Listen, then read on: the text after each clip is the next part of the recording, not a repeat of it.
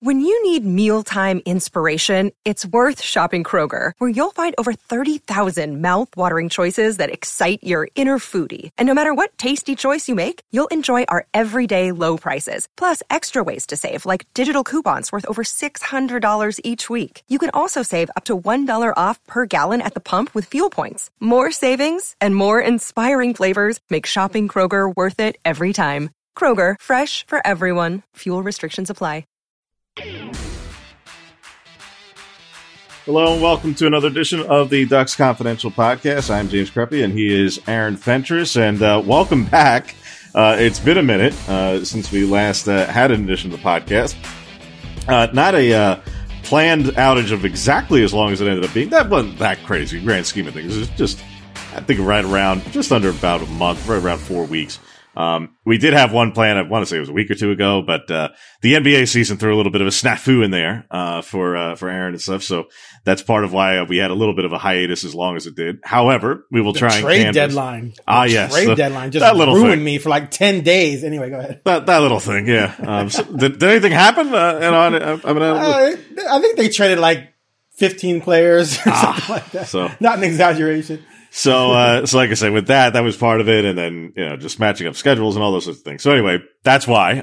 But with that, we will try and canvass a good amount of topics here, mainly on obviously the winter sports, spring sports getting underway. Will be some of our areas here, and yes, we'll talk some football as well, as obviously in the interim and in hiatus that we were on.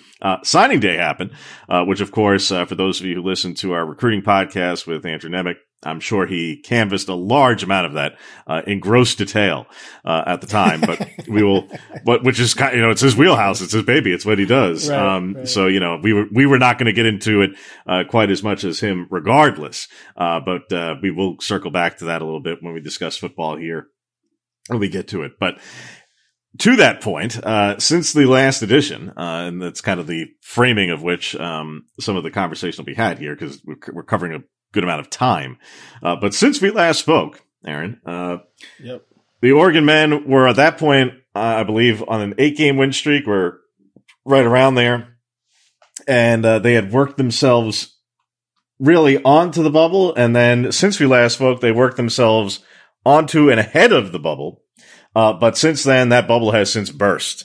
They have had really quite a really up and down kind of a season, really, if you really want to be not just cliche with it, a down, then very much up, and now right back down again kind of a season. A very, an unusual one in that way.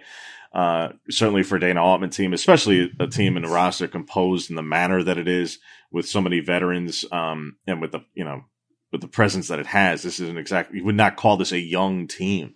Yes, there's youth, and I know everything is youth in college, but the main lead players on this team are veterans. And again, they take more transfers than anyone in college basketball, and yet here we are, late February, right when we're usually talking about an Altman team, taking that high step trajectory into the NCAA tournament. We're talking about this team, not just on the outside looking in, so far on the outside that I don't know if not just that I not know, but I'm quite confident that even if they sweep their remaining 4 regular season games and even take 2 games in Las Vegas,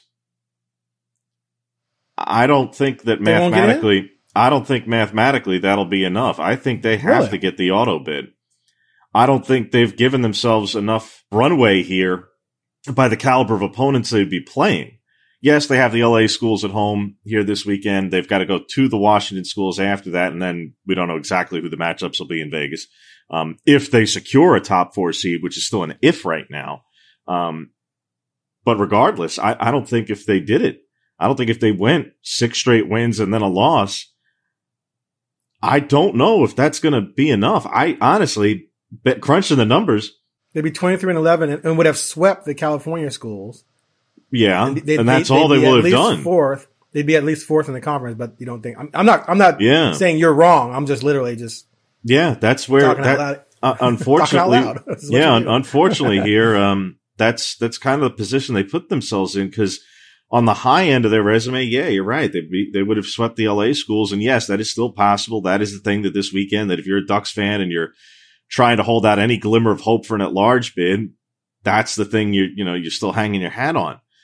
The problem is that this team has suffered some just absolute clunker losses that not just were bad at the time, that are bad now and will be bad on Selection Sunday. They have no chance of getting better.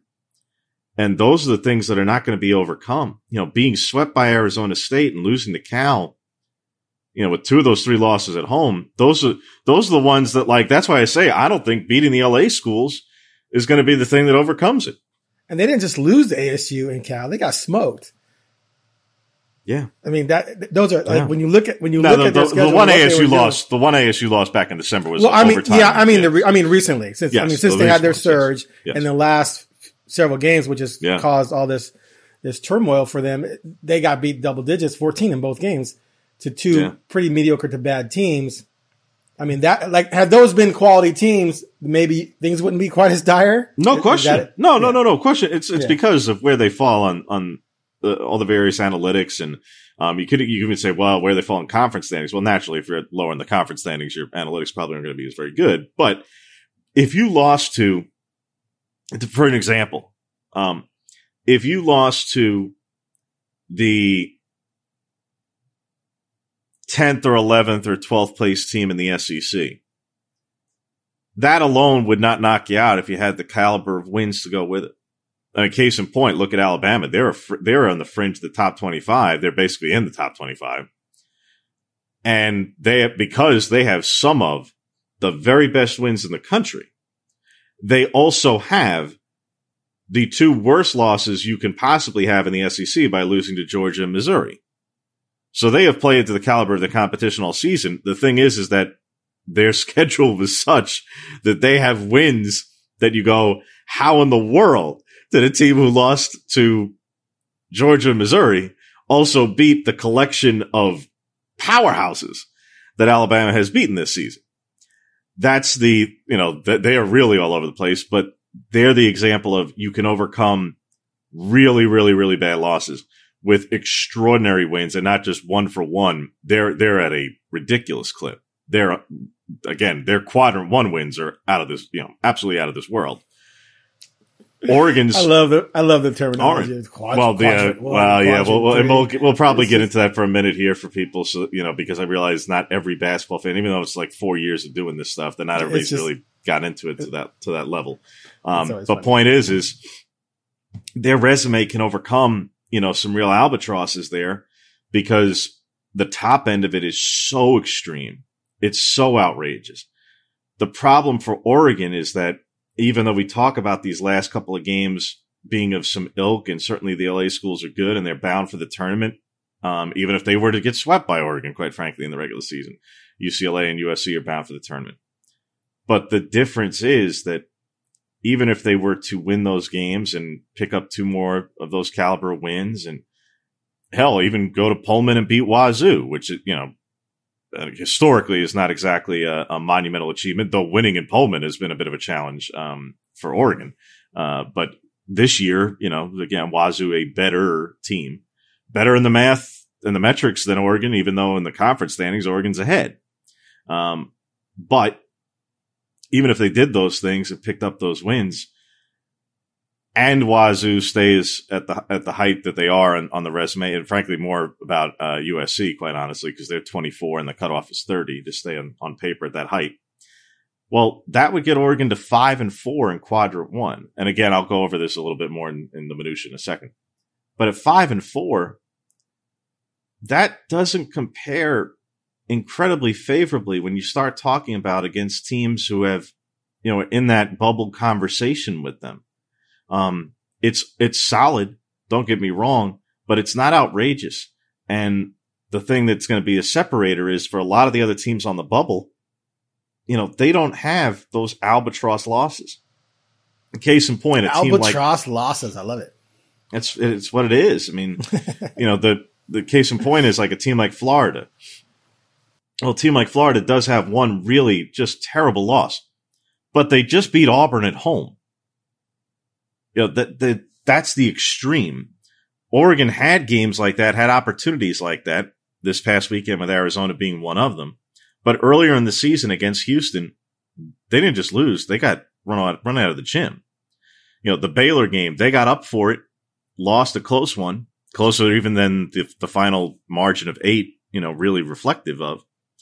But nevertheless, their best 3 games on paper were all 2 were non-conference, 1 was on the road at Arizona, and they didn't win any of them. And had they won one of the 3, even this Saturday with Arizona, I still think they would have been on the outside, but it would have been the last glimmer of hope being breathed back into the resume.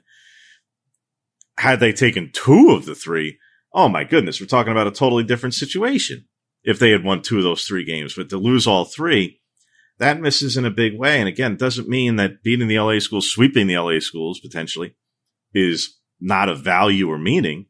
It's just I don't believe, based on the math of where they find themselves at this juncture, that it'll be enough. So having said all that, how much have you been able to see? Granted that you were quite tied up at in the midst of the NBA season, and not just an NBA season, but an NBA season where, as we were talking about, many transactions and new names and faces to be getting acquainted with. So, how much have you had a chance? Yeah, I haven't seen a ton, and I was on the road the week of those losses. You mean Pac-12 Network wasn't available? Were you? The Cal loss was Saturday before the Super Bowl, right? The Cal loss. The Cal loss will be a date that lives in infamy. No, it was. That was the 12th. Yeah, I think that was before the Super Bowl. Because then I went. And Monday night, I was at the Blazers-Bucks game the night of the Washington State win, and then actually traveling back the night of the ASU loss. So, hey, I have not seen time. I did go watch some highlights. I've checked out the box scores. I see they can't shoot. I saw the game where half the team was 1 of 6, 0 of 7, 3 of 12, or whatever. That's been a more recent development that's been particularly ugly, yes. Yeah, and those nights can happen. But what's crazy is that had they played the way they played against Arizona, against Arizona State and Cal, they'd probably win those games going away. Absolutely. And that's what Altman said after the game from that one on Saturday was, disappointed by, outcome. Obviously, they're playing to win, and they went over the final sequence and what happened there, the final minute and a couple of things that happened there. But ultimately he said, like he told the players, the one thing he's upset about is that if they played like that all season, that, obviously things would be different. He's like, the thing he's upset about is that they don't play that hard all the time. Mm-hmm. And exactly to your point, he doesn't have to go over the games. We know exactly which games, how different the year would be if you don't have 2 losses to Arizona State and Cal. Those are I'm not even going to get on about losing to Colorado and splitting that one, or even losing to Stanford. I'll look past those 2 because even though they're not going to make the tournament, Stanford definitely not, and Colorado, they had a tremendous week last week for them, in that they got 3 wins. That's the best you can, 3 games. It's what you can do, but not tremendous because of the caliber of opponents. It's a degree of context there. But having said that, they're still not going to make the tournament because of that, because they didn't beat anybody who was all that good. Right. So, but I'll look past those 2 losses because you can lose to teams in the middle of the league who are on the fringe, who are NIT bound kind of teams. You can't go 2-5, which is what their record was, 2-5 against teams in the cluster of the middle, none of whom are making the NCAA tournament. You can't do it. You can't have that kind of a record. If you flip it and go 5-2, that's a whole other world we're talking about. It's wildly different. Again, like it's a matter of like how bad each one of those losses was. The 2 to ASU and to Cal. I say, without the extremes on the other end of having beaten Arizona or Houston or Baylor to offset that, those are what they are. That's why, like I say, it's not hyperbolic. It just is. The math is so devastating to lose those games that it is. It's murder to a schedule. And the thing is, unfortunately for Oregon, and why I say, well, it's not just being a pessimist. Do I think they're going to win or lose? I'm not talking about I'm not projecting outcomes. I'm saying suspend disbelief, they win all the remaining games. One of the problems beyond relative challenges is the game at Washington, while vastly better than it was to start the season when Washington got off to a just absolutely dreadful first couple of weeks, as bad as Oregon's was. Oh my goodness, was Washington's November just absolutely a train wreck. Significantly better than that now. But Washington is at 135 in the net right now. That is borderline. That is the definition of borderline. They're on the cusp of quadrant 2 versus quadrant 3. If they drop one spot, they drop to quadrant 3. Well, at that, and by playing Oregon, that'll actually help the Huskies in terms of a math standpoint. But they also have to play Oregon State, which is going to crush their math. So point is that's probably going to be a quadrant 3 game. Therefore, it's going to have a little to no actual value. That's why I say, even if they beat the LAs, even if USC stays in quad 1, which is not a given, that Washington will probably end up moving down. So the impact, the positive impact from playing and even beating good teams this weekend in the LA schools would be more than offset by playing and, yes, even beating this Washington team. So now to get into, I'm not going to explain every single bracket because that's not the point. It's, if we were really like, if they were ahead of the curve in this or in the bubble and projected in, maybe we would. But being that the Lenardi, I think, is being a little giving a lot of benefit of the doubt here by way of still keeping them in the next 4 out group. So I think Joe Tech at this point has them as like the 7th or 8th, somewhere in the 6th, 7th, or 8th team out of the field. But be that as it may, for those who, when we hear about quadrants and all this stuff for resume evaluation, naturally with quadrants, there are 4, as logic would dictate. One is better than 2, which is better than 3, better than 4. It's just a different mechanism for evaluating the relative caliber of a game as a data point. Because the old system was RPI, which I don't think if you ask most people to actually tell you what the true definition of RPI was, that they could. I don't think if you told most college basketball fans how the formula for RPI was calculated, some of the real diehards did know. It was basically evaluating a relative wins, losses, strength of schedule kind of stuff, components thrown in there. But people figured out a way to game the system with that. They figured out a way mathematically to basically game it through scheduling in certain ways to make certain wins look a lot better than they actually were, in essence. Schedule a good RPI team and then beat their brains in. And then your RPI looks that much more impressive when in reality, that team may be okay, but, you kind of like inflated your numbers, relatively speaking. Here, the NCAA, in coming up with this method, basically tried to bracket it off a little bit differently. So in essence, the easiest way to explain this is, yes, there are 4 quadrants. 1 is better than 2, better than, et cetera, et cetera. But the range, the numeric range that an opponent has to fall in each bucket, basically, varies based on whether or not you're at home, on a neutral site, or on the road. The range is more narrow at home because you have a home court advantage. Not just theoretically, you do. I mean, that proves itself in college basketball that, having home court advantage is a big thing. Neutral is a little bit wider, and winning on the road, that there is a premium to winning on the road and a recognition that it is significantly more difficult to do so. So just as an example, and then again, if people want to find this, can look it up themselves. But to give people an idea, quadrant 1, when we're referring to that, because Oregon has two of those games this weekend and potentially, well, not just potentially, they will have a third at Wazoo at the end of the season. Quadrant 1, for a home game, that's if an opponent is in the net between 1 and 30, or for a neutral site, 1 and 50, which comes into play because BYU is 55. So right now they're in quadrant 2 on Oregon's resume, and they're a bubble team who they're competing with.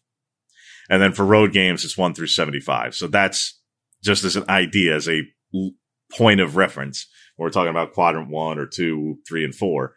That's the issue. So like I say, Oregon still has a couple of games left here. certainly, but had a couple of games to improve their resume.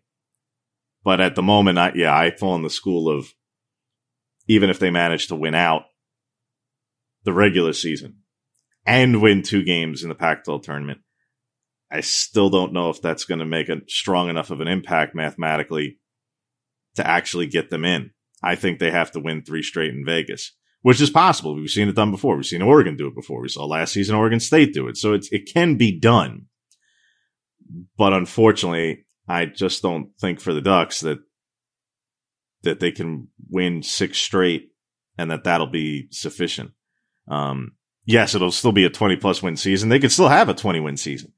All told, and generally speaking, historically, 20-win seasons are all well and good and now not just help you get to a tournament, but you're viewed as successful seasons. This would be one of those instances that if they don't make the tournament and get to 20 wins, this would be that outlier kind of a year where we'd all look back and say, how did this team end up in the NIT? And look, I understand how college basketball fans are. You know, for those who are really avid, you've been following this team, you know, for a while. But there are a lot of college basketball fans, a lot of passive college basketball fans, casual fans, who tune in right around last weekend. And right. That's the way it goes. I mean, I'm not knocking anybody. That's how I am, man. It's hard for me to get into college basketball until it's what it is. NFL's over. Until the NFL's over, until after the Super Bowl. I get it. I'm not, not speaking ill of anybody. Just that's the reality of the sport. So with that, here you saw Oregon play in Arizona, and it's a massive game and a world-class environment in McHale. Great environment, great setting. They played a great game, both teams. And even though, yes, Oregon had been shooting rather poorly the prior 2 weeks, they actually had a pretty good night. Both teams did from the field in that game. But was the game in and of itself live up to the time of year and the setting? Absolutely. But as it was labeled and described on ESPN that night during the telecast, Oregon, it's not in for moral victories. They need this game. Yeah, they did. And again, even at the time heading into that, I was saying, I still don't know if they won that was going to suffice. Obviously, they didn't.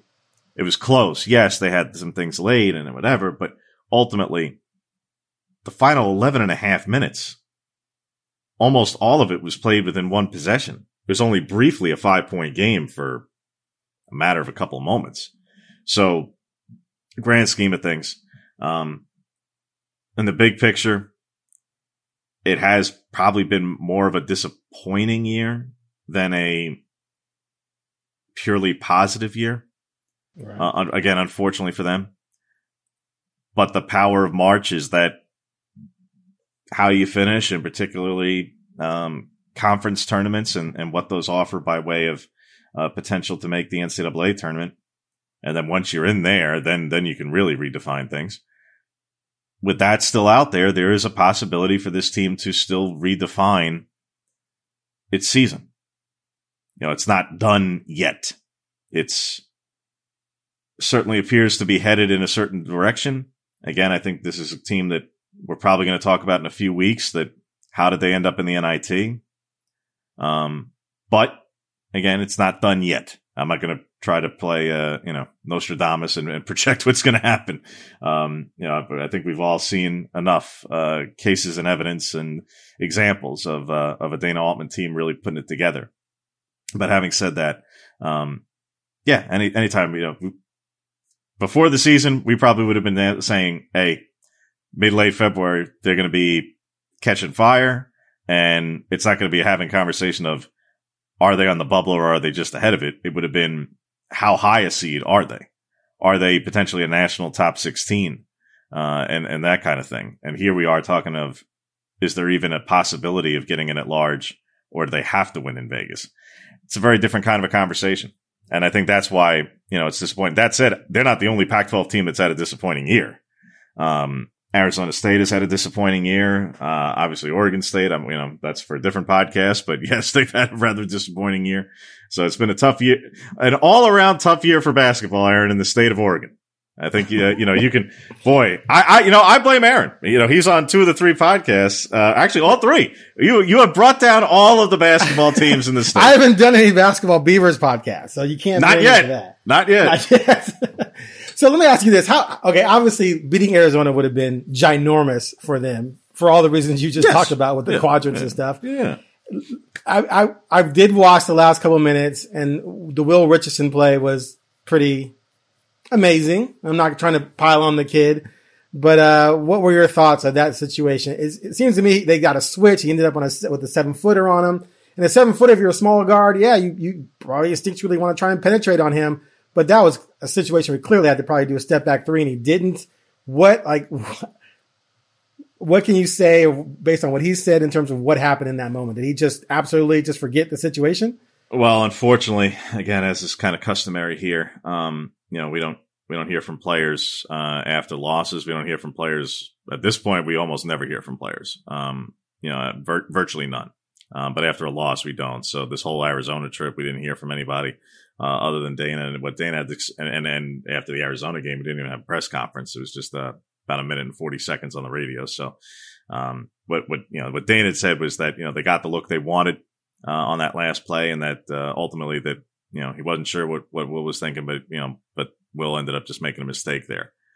From my 2 cents, and that and $1 will get you a cup of coffee. It's not worth anything. But in my 2 cents, having not been in the building, and again without the young man being able to speak for his own self, in watching the play, obviously a couple times, I think it was a combination of a little bit of indecision compounded by panic, in that you're right. He got the big guy on him. They got the look that they wanted. I think it became, I've got the room to shoot that. Like, this is the guy I've matched up with. All right, I've got room to shoot it. Now I've thought too long. Oh boy, now he's getting closer. Now I'm going to do this crossover thing that, given the time on the clock, the crossover was a waste of time, and frankly, potentially puts the ball in jeopardy. And it very nearly did. Now a big guy's got a body into him. So now, all right, I had the shot. I thought about it too long. I passed on the shot. I'm doing this maneuver that is of no consequence. Now he's into me. Oh wait, now can I get the ball out? Oh wait, but now there's the clock, and now, like I say, rather than just streamline, take it or dish it over to Gary A for the 3 over there, we've now gone from, very streamlined A and B to like, I'm already on to E, F, G, and H, and like everything is just blown up to hell in a handcart. And I think it just, I think it got away from him, is the long and short of it. I think just for whatever reason, again, I can't speak to why he didn't.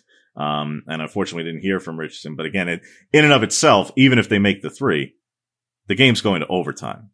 We can't act as though, they were down 2. If he hits a 3, they win the game or something, or if he could have gotten to the line. Like, no. It was about overtime still at that point.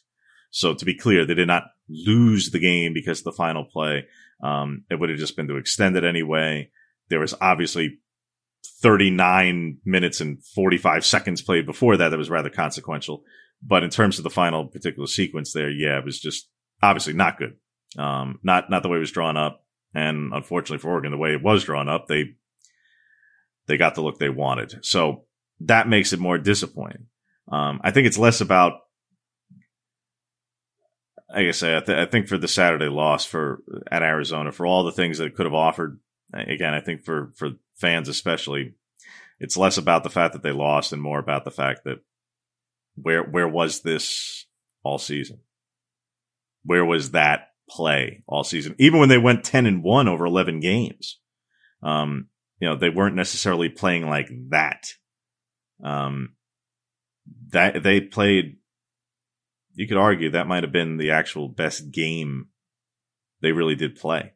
And not just because, Gary A shot the lights out and, somebody takes their game to that level. All right, well, on a night he shot the lights out, Jacob Young was a factor, but there's been nights he's been a bigger factor, and Devian Harmon played well at times, but there's been many nights that he's been a bigger factor than he was there or at ASU. So yes, it happened to be Guerrier on that night, but Richardson had played really well. Dante had a tremendous game. And especially his rebounding was what changed so much about that game on Saturday. And what they were after the loss at ASU, where they were just decimated on the boards. That's the extremes of the weekend. That was the other part of it, was not just of where was Saturday all season, where was Saturday on Friday? When how costly Friday was. Or Thursday, excuse me. When you lose a rebounding battle to a team who is one of the worst rebounding teams in the country, and has nothing to play for, and everything else, that happened at Arizona State, it wasn't just, where was that effort and that caliber of play against Arizona, against Cal, or against Colorado or Stanford? Where was it 2 days earlier? Those are the things that I think for this fan base are just confounding. And really frustrating about this team. It's just a wildly inconsistent team, Yeah. And, just because they play well at times doesn't mean that's supposed to be who they are. Maybe they're overachieving on those nights, and that who they are is just a team that's wildly inconsistent. I think you are that what your record says you are. There's something for that for sure. And I think there's also something to Dana must go. No, I'm just kidding. No, get out of here. I mean, I think there's something about, and again, I know it's all college, so they're all young, but this is again, the guys we're talking about most are seniors or older players, transfers, those sorts of things. Just because you have that, year next to you doesn't necessarily mean, that age is there. Because again, we're still talking about 22, 23. Like you're not, let's not make it like you're a grizzled vet. Exactly. I think when you talk about teams who, I understand it's sport A, it's hard to get up for every game and stuff. But I get it. I do.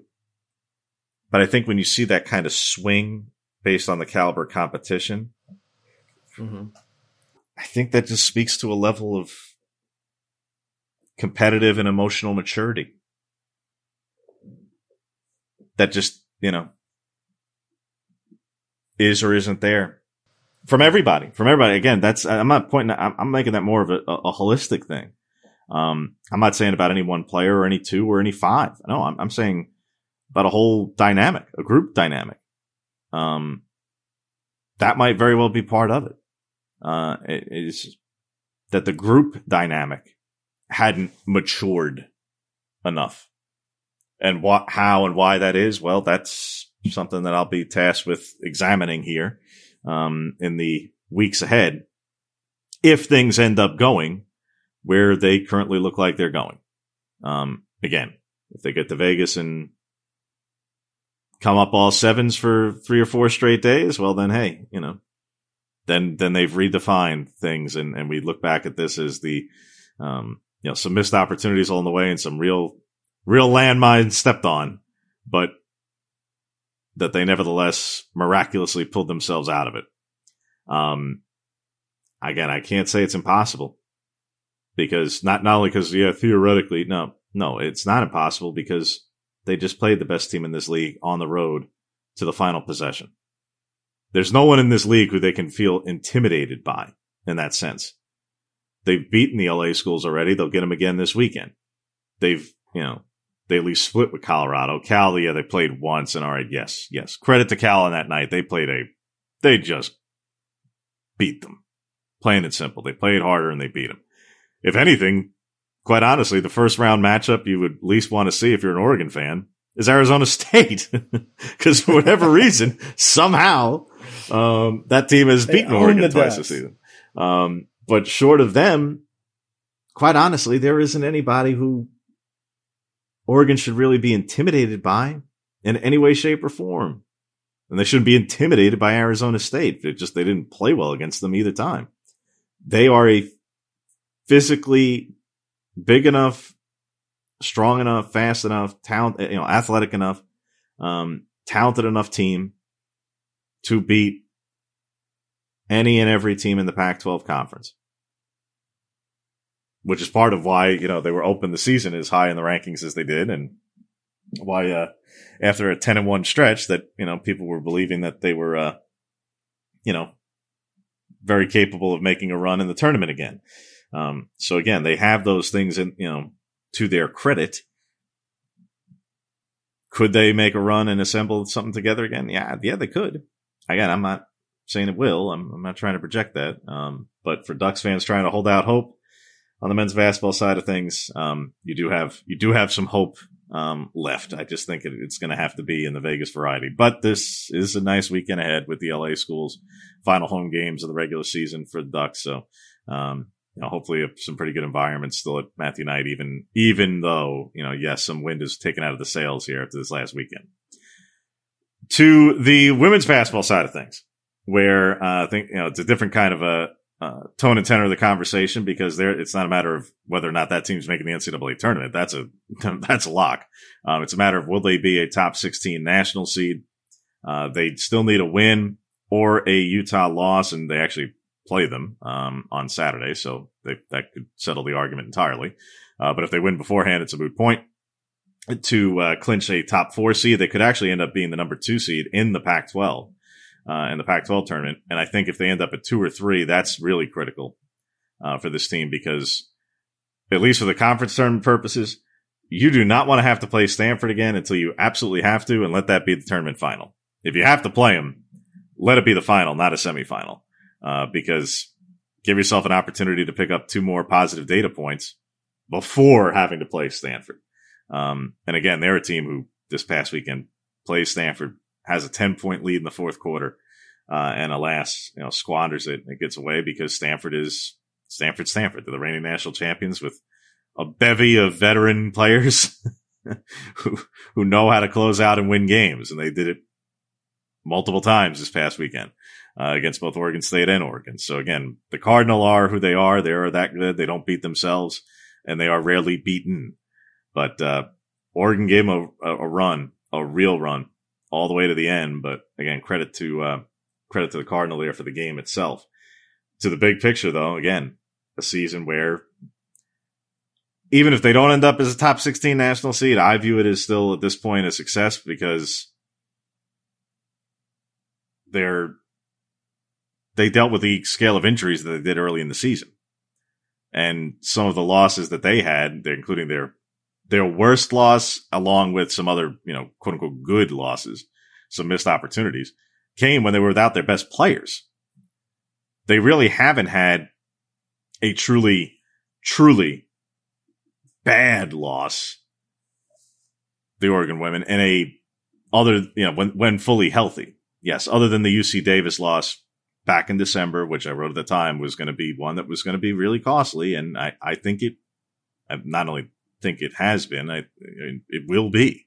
It could be the thing that decides whether or not they're a top 16 seed. You lose to a team outside the top 100 at home, I don't care who's on the court for you or not, that's going to harm you. But outside of that does not make or break the entire season.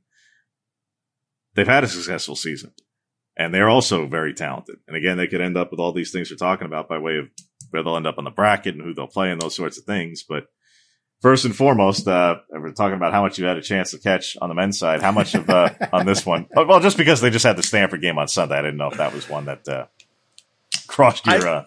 I think I actually took a nap Sunday. Couldn't blame you. before the All-Star game, catching up on some sleep after travel.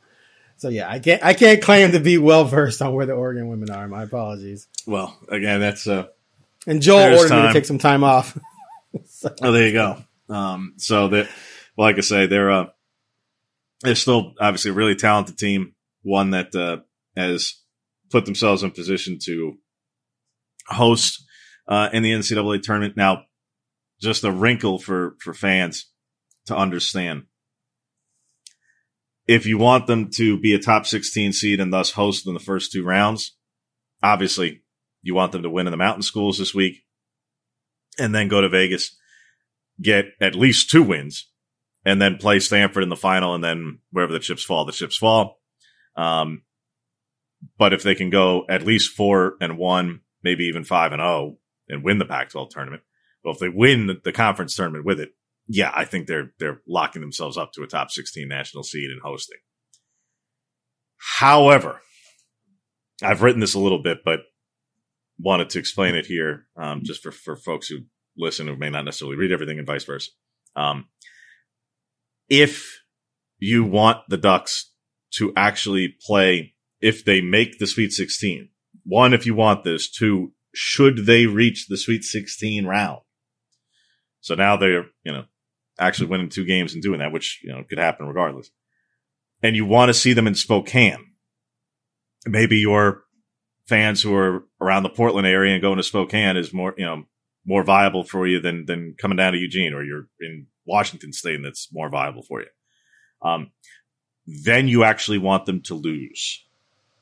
Oh. Because the way of bracketing principles work for the NCAA tournaments is they're going to go by geography and aligning the 1 seeds naturally, the 2s, the 3s, the 4s. The top 16 seeds all get that, going in, descending order by way of some geographic preference thrown in there.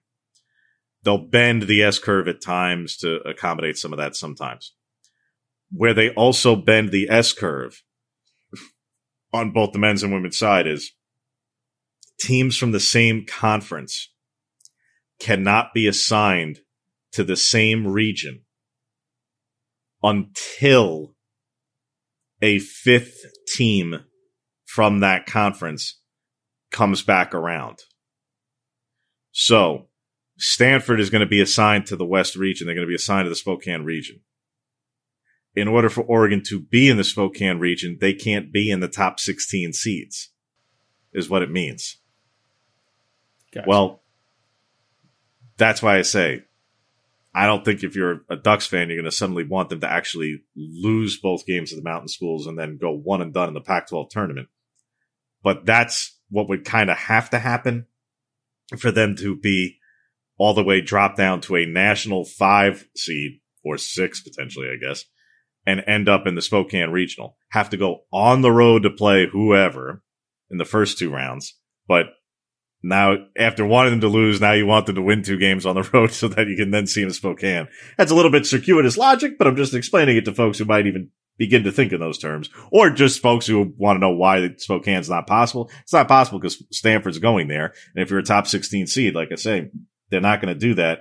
You're not going to have 2 teams from any of the same conferences. That's why in some of these past top 16 seed unveils, you've seen the S-curve get broken at times because, well, how come this one got moved over here or vice versa? Because, well, they can't put a second SEC team with South Carolina, or they can't put a second Big 12 team with whoever, wherever we're talking about. So until a 5th team comes around, which almost never happens when we're talking, 5 of the top 16 from one conference would be rather extreme. So that's why the Ducks are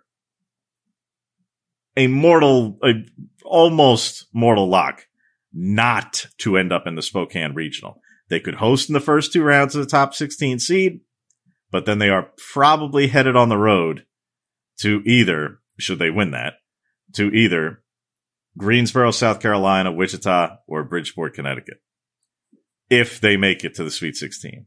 So just for your logistical planning purposes, I know Aaron will be very much tied up still with the NBA season at that point, but for those of you who are considering traveling for the NCAA Women's Basketball Tournament, if the Ducks host and then win their way through to the Sweet 16, they are more likely than not, like 99% more likely than not, to be headed to, shipped off to one of those 3 locales and matched up with whoever. But they're going to be shipped off to one of those 3 locales for a Sweet 16 matchup because, like I say, Spokane that's where Stanford is headed.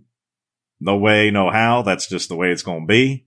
And therefore, a Pac-12 team isn't going to end up there with them unless they're outside the top 16 national seeds, the 2, 3, and 4 seeds for that region. So the Ducks, fortunately, find themselves in a position to be in that conversation. So it just means they're not going to be headed to Spokane this year.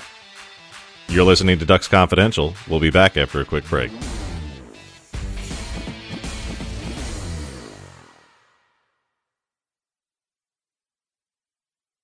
To football front, given that's where we were talking last time, and again, it was before signing day, and again, we were talking about position groups and the running back room and all kinds of things at the time, roughly a month ago.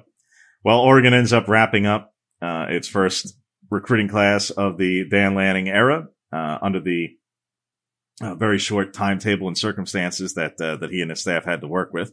But they did so and end up doing more than just salvaging the class. They have a top 25 class.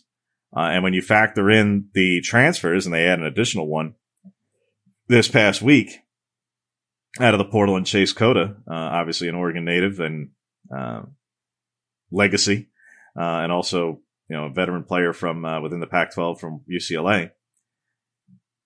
Even more than just saying top 25 from the high school ranks, fewer players there in this class for Oregon, understandably so under the circumstances.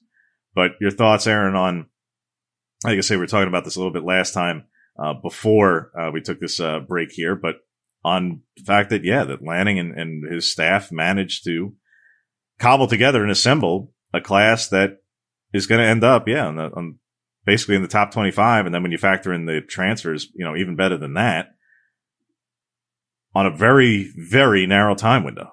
So, obviously, I think they did a solid job. I remember, and of course, it's a different situation, but I remember Mario sort of salvaging a class that I think finished in the teens after Taggart left, right? 18, 17, something like that. But again, we're talking about a couple of 3-star kids being 4-star kids, right? So sometimes it's literally that. If 2 more kids were 4 instead of 3, then Oregon's probably 20. Right? And they may not be done. Right. Yeah. And so you never really know, until we see these guys perform and who pans out, who doesn't. But if you're starting from a standpoint of, okay, after everything that happened, we finished 25th, I think that's fine. Now, I think it also is worth pointing out that Cristobal had the same situation in Miami, and he pulled off a class ranked 15th, I'm seeing here, with 10 4-star kids compared to 7 for Oregon. I'm not sure if that's a fair comparison or not, but I would obviously say Mario did a better job from a ranking standpoint, but I think he also maybe inherited a better situation since he was the incoming, oh my God, we're so happy we stole him, as opposed to Oregon, which was devastated by losing a coach and then having to rally by finding another coach who then had to sort of turn things around. So it's a little different situation, but I think it was solid, but I can't act like it was an amazing job. I think they did a good job. Yeah, I think that as a whole, given where they found themselves and the amount of decommitments that took place, I remember especially going back to December, the immediate angst when all the decommitments were coming in was not just that it was happening, but that they were all going to go to Miami. Well, turns out none only of it. A few, right? None? Nobody at all? I thought there was at least a lineman, no? None of the players who actually decommitted. Oh, just some of the ones who hadn't committed yet that Mario was recruiting to Oregon. Cyrus Moss had said himself. I mean, there's no ambiguity here. Literally said himself after signing with Miami, I would not have signed with Miami. I was going to sign with Oregon. I signed because of Coach Cristobal had been recruiting me this whole time. I was set to sign with Oregon. So, right. But he wasn't a decommit. He was just, he was just, yes, he was a target all the way to the end. They also had actually a player from South Florida who was set to come to Oregon and then ended up going, 5 minutes down the road, to Miami, but he was set also again to go to Oregon. But ended up staying, not decommitted, but nevertheless, a bit of a reversal of where things were headed. For the decommits though, they basically all ended up just staying closer to home. And most of those guys were the guys out of Texas. And Kelvin Banks is the most costly of the whole group, certainly. But he ends up going to Texas. And losing some of the guys that they did again elsewhere was, Oklahoma State and Arkansas. And, again, I mentioned Texas. So, yes, they lost decommits, but nobody ended up following Mario to Miami from the recruiting side of things. Yes, they had alignment in,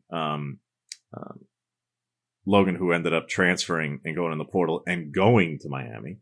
But everybody else who entered the portal in December and early January, more of them went to Auburn because they're from Alabama and they were considering Auburn out of high school, and then they just ended up going there. So it was not this mass exodus for all the players who did leave, either decommit or those who went in the portal. it wasn't to follow Mario. And by the way, how many of them did Mario want? How many did Mario want? Was he after? Well, I can't speak to. I mean, every which I know they certainly offered a couple who did go in the portal. They did.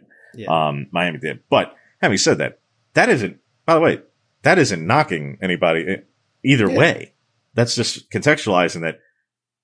Right after Mario left, the angst out there from the masses was, oh, he's going to leave and he's going to take. It's going to be Lincoln Riley. It's going to be, everyone's out the door and they're all going to follow him. No.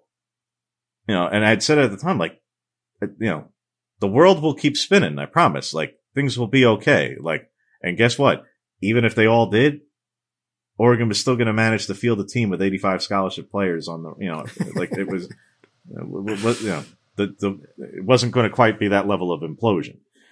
So be that as it may, to the recruiting class and finishing up with, top 25, but then when you factor in the transfers, like I say, kind of fringe top 20, and then, like I say, that might not be done. Then, yeah, I think they've done more than just a solid job, really quite an admirable job to be able to do that and really be able to turn it around in about 3 weeks from the end of the national championship game and the start of the contact period at that point, into the February signing period, to be able to pull that off in that narrow window. That's outstanding. So the rankings themselves, where they were, where they are, all that. I'm less caught up in whether or not this was a top 10 or a top 15 or a top 20 or a top 25 class. More about amid all the churn that this staff was able to, it dropped at one point. It was, I believe, in the 60s, not just, right? It was like in the high 60s. Yeah. But that was with a few recruits. So right. But point is that's where it was. So like, that is where it was. Yes, they did have to basically reassemble 75% of the class. And, credit to them. And by the way, ended up getting a couple of guys who had decommitted to recommit. And that started with the recruiting class. And then it obviously carried over also to the roster and the guys who went in the portal who they managed to talk out of being in the portal. And McGee and Dollars in particular. We talked about that last time. So, as a whole, player acquisition and retention, not saying they didn't lose anybody of consequence. They certainly did. But and the very, very immediate turnaround and churn and everything that took place here, they certainly give a lot of credit to Lanning and his staff for being able to accomplish what they did in the time window that they did it. Now, what that means, for the next recruiting class and what does that mean for the future? That's for, that we'll get into that more in the, months ahead. And that's really, like I say, really where Nemec's bread is buttered. So we let him, delve into all those kind of recruiting topics and that kind of detail. 2023 class is ranked 32nd with one commit. They're crushing it.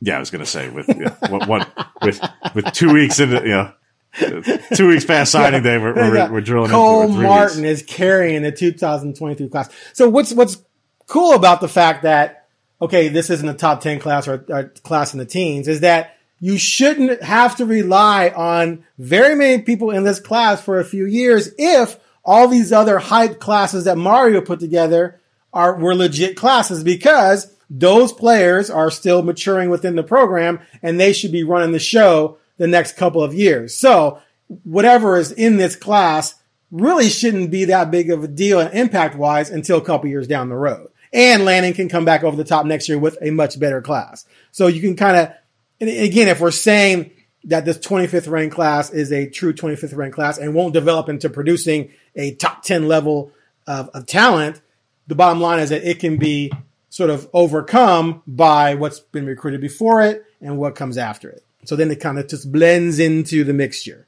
You know right. And now with the one-time transfer in the portal at a higher rate, it's probably is easier to overcome classes like that. And again, we're talking about still top 25 class. It's easier to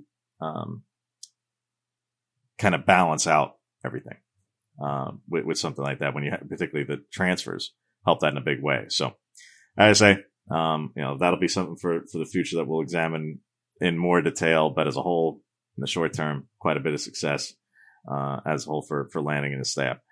before they got a running back. They needed a running back. They did. They did. They needed one. They got one. Added Coda. They needed a little veteran wide receiver presence. That's nice to get, I think. Yeah. It's probably not going to start necessarily, but doesn't have to in order to be successful for what they needed for the room. At least you have someone who's a vet, been there, done that, can provide some production and maybe some veteran leadership while those youngsters still blossom, but they clearly have a lot of talent. You've touted those young kids and they looked the part last year for sure.